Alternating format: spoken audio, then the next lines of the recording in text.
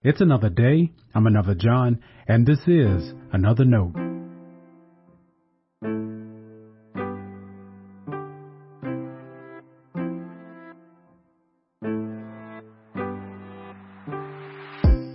Today's edition of Another Note is titled Critical Faith Theory. Our scripture reference today is 1 Corinthians chapter 10, verses 1 through 6. As always, may the Lord add a blessing to the reading and hearing of His holy word.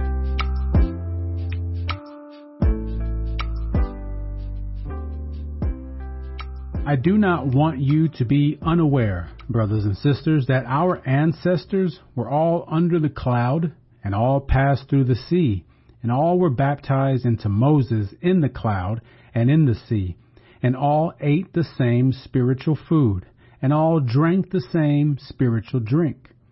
For they drank from the spiritual rock that followed them, and the rock was Christ.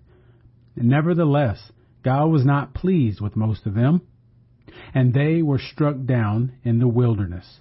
Now, these things occurred as examples for us, so that we might not desire evil as they did. This is the word of our Lord.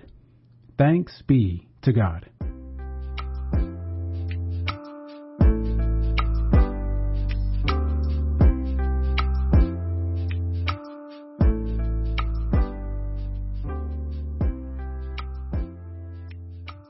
Looking back on history can be challenging. Often we have to maneuver through romanticized versions of events. People, too. We learn things that surprise us about historical figures. But that shouldn't be such a shock. We're talking about people, after all. All people do and say strange things sometimes. When we read the Bible, some of what's there raises an eyebrow, too.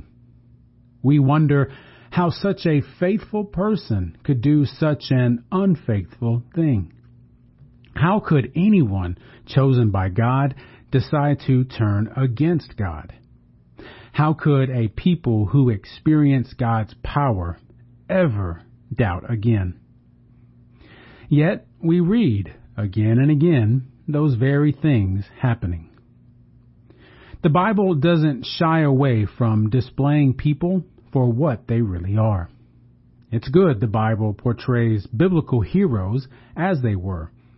It helps us see ourselves for who we are. We don't need romanticized versions of ourselves. We're all complex. Sometimes all it takes is the journey from the pew to the parking lot to remind us. Scripture calls us to look back critically at those who have gone before us. No, not in a fault-finding, condemning spirit. If we're talking about the Bible, as we've already seen, the Bible willingly lays those faults out. Looking back critically means interpreting what we see and learn. In some instances, we look back and see faith in God lived out in beauty and fidelity. Think of the great faith chapter of Hebrews. Other times, our faith review is to warn us. Not looking back in these ways keeps us ignorant. That's what Paul said in 1 Corinthians 10. He said, "Now these things occurred as examples for us, so that we might not desire evil as they did." The point wasn't to look back for the sake of criticizing an entire people. Rather, looking back honestly and objectively helps strengthen our walk with God. Our overall circumstances might be different, but we have the same kinds of choices to make as many people in the Bible.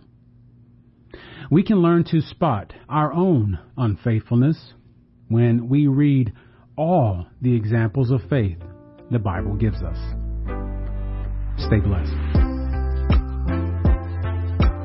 Now, before you go, let me make sure you know I love you and you are a blessing to me. Thanks for listening to Another Note. I hope it helps you live a life worthy of the calling you have received. Let me know if I can pray with you and help us reach others by sharing today's devotional or leaving a review wherever you listen as a podcast.